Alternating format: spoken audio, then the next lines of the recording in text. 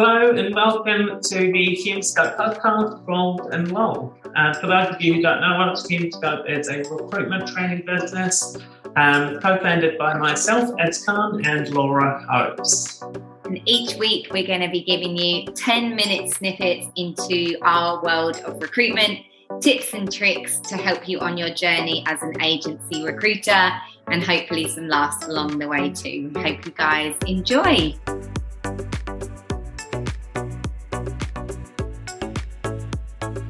This week's episode, a controversial one, I think. Yeah. I think this is split between some people love doing this, some people hate it, others think it's completely pointless, but they still do it and do it badly, is e-shotting, e-marketing.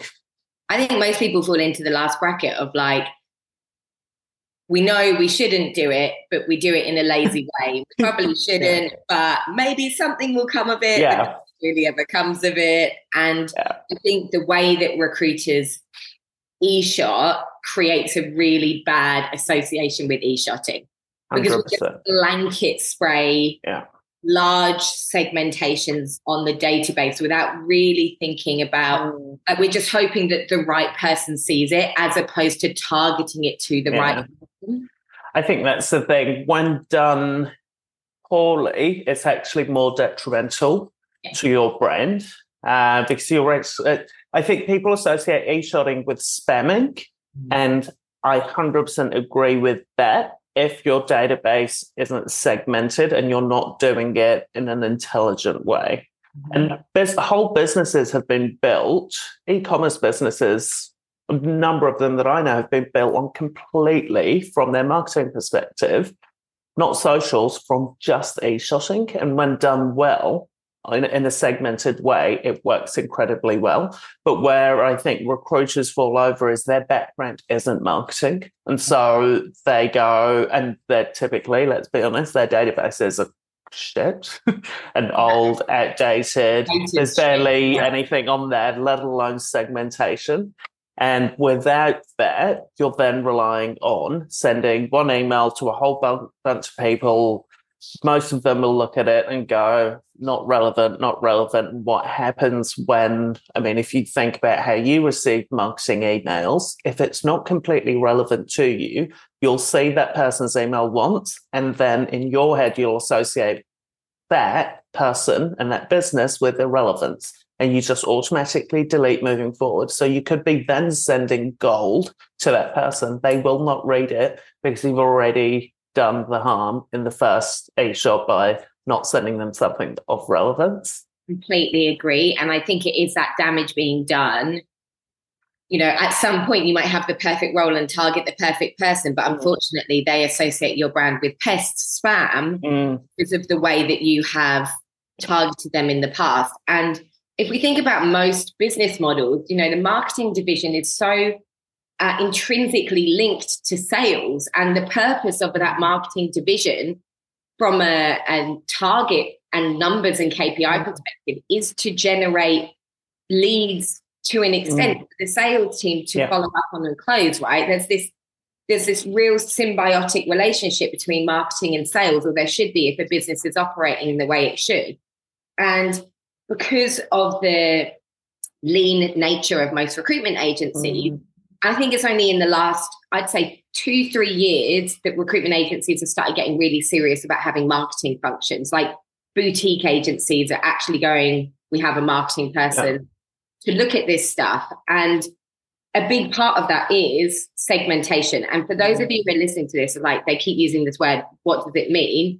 Segmentation is essentially breaking down your market to your demographics so that you can target not completely different information, but just so that you can target the information in a way that's going to resonate with those individual audiences. 100%.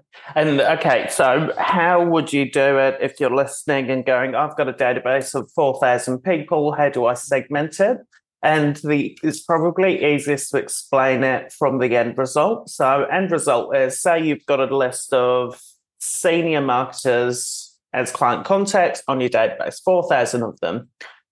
You typically send everything to that 4,000 group, That's not segmentation. How I would then do that is break that group down of 4,000 on your database to perhaps something in terms of, it could be not, I do it based on industry sector. Where are those senior marketers? So this group of 100 senior marketers is banking finance. This group is insurance. This group is blah, blah, blah. So then all of a sudden you've got a 4,000 list, but you've got certain segments within that list. So you've got banking and finance.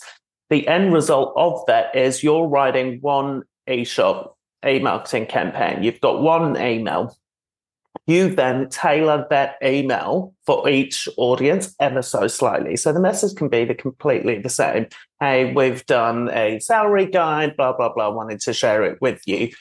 Instead of sending a blanket one to everyone, you then tailor that comms slightly so that that person goes, oh shit, this is actually very relevant for me. So instead of saying to the whole group, hey, we've done this marketing salary guide, you would go, hey, I know you're in banking and finance. We've actually targeted a salary guide towards this sector. Thought it might be of relevance to you. Here you go. That particular section of the audience, then all of a sudden I can guarantee you, and I've done so many stats around this from our own database, because we send e-marketing every 2 weeks. You get an incredible amount of people engaging with that. When it's segmented, it shoots through the roof when you actually look at the analytics. And what shoots down is people unsubscribing. Yeah, we get very few unsubscribes with our Hume. Like, in fact, I can't think of one unsubscribe we've had in the last 3 months of content. No. Someone sat listening to this being like, I fucking unsubscribed. Which I have. Please don't unsubscribe. This is, what we're trying to achieve, and even like, let's say, take another example, rather than your candidate pool, say it's your client pool, and you just do it, you break it down, your segments are 3 different hiring managers' job titles. So it's like, as a manager in the middle bracket of your, middle management, as a senior leader within this space, or as a senior leader within banking and finance for your marketing division, suddenly people are like, this is going to be relevant to me because they called out, what's going to be important.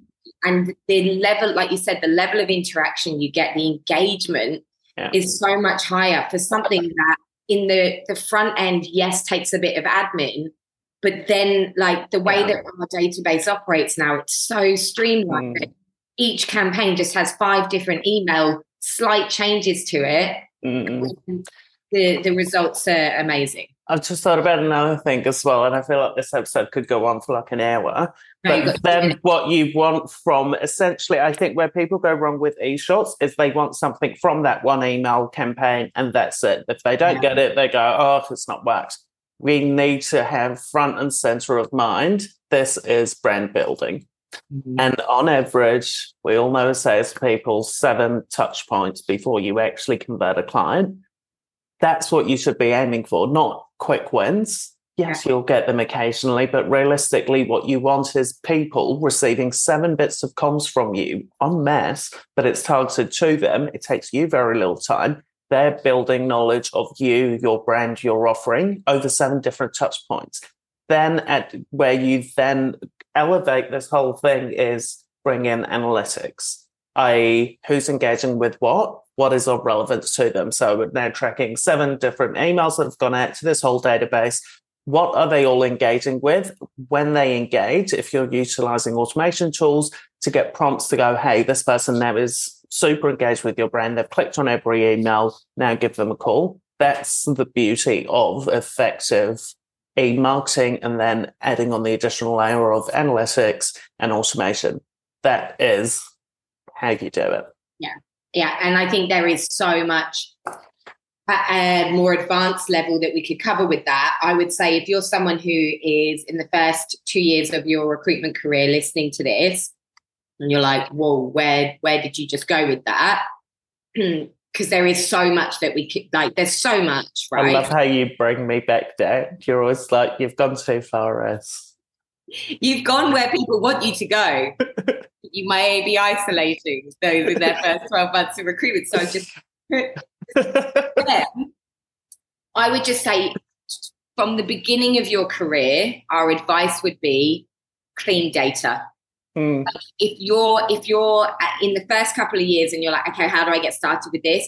Just clean up your house and have really clean data, and think about how you code your different markets, whether that be your candidates, whether that be your hiring managers. Think about how you code them on your database so that you can group people together in the first instance, even for your bulk email campaigns. Because if your data isn't clean and your house is messy, what you've got to think is, how much worth will this be in 12, 24, 36 months? So from the get-go, I would say the first thing you need to do, anyone who's looking at getting a bit smarter with this, is clean up your data and start thinking about how you code it on your database. Clean up, yes. Yeah, it's a mess. Your house is a mess. All right. Okay, that's enough for this week. I feel like we got a bit ranty this week, and it's not good. It's a happy place. Ranting about marketing analytics is a happy place. See you all next week. Thanks, guys.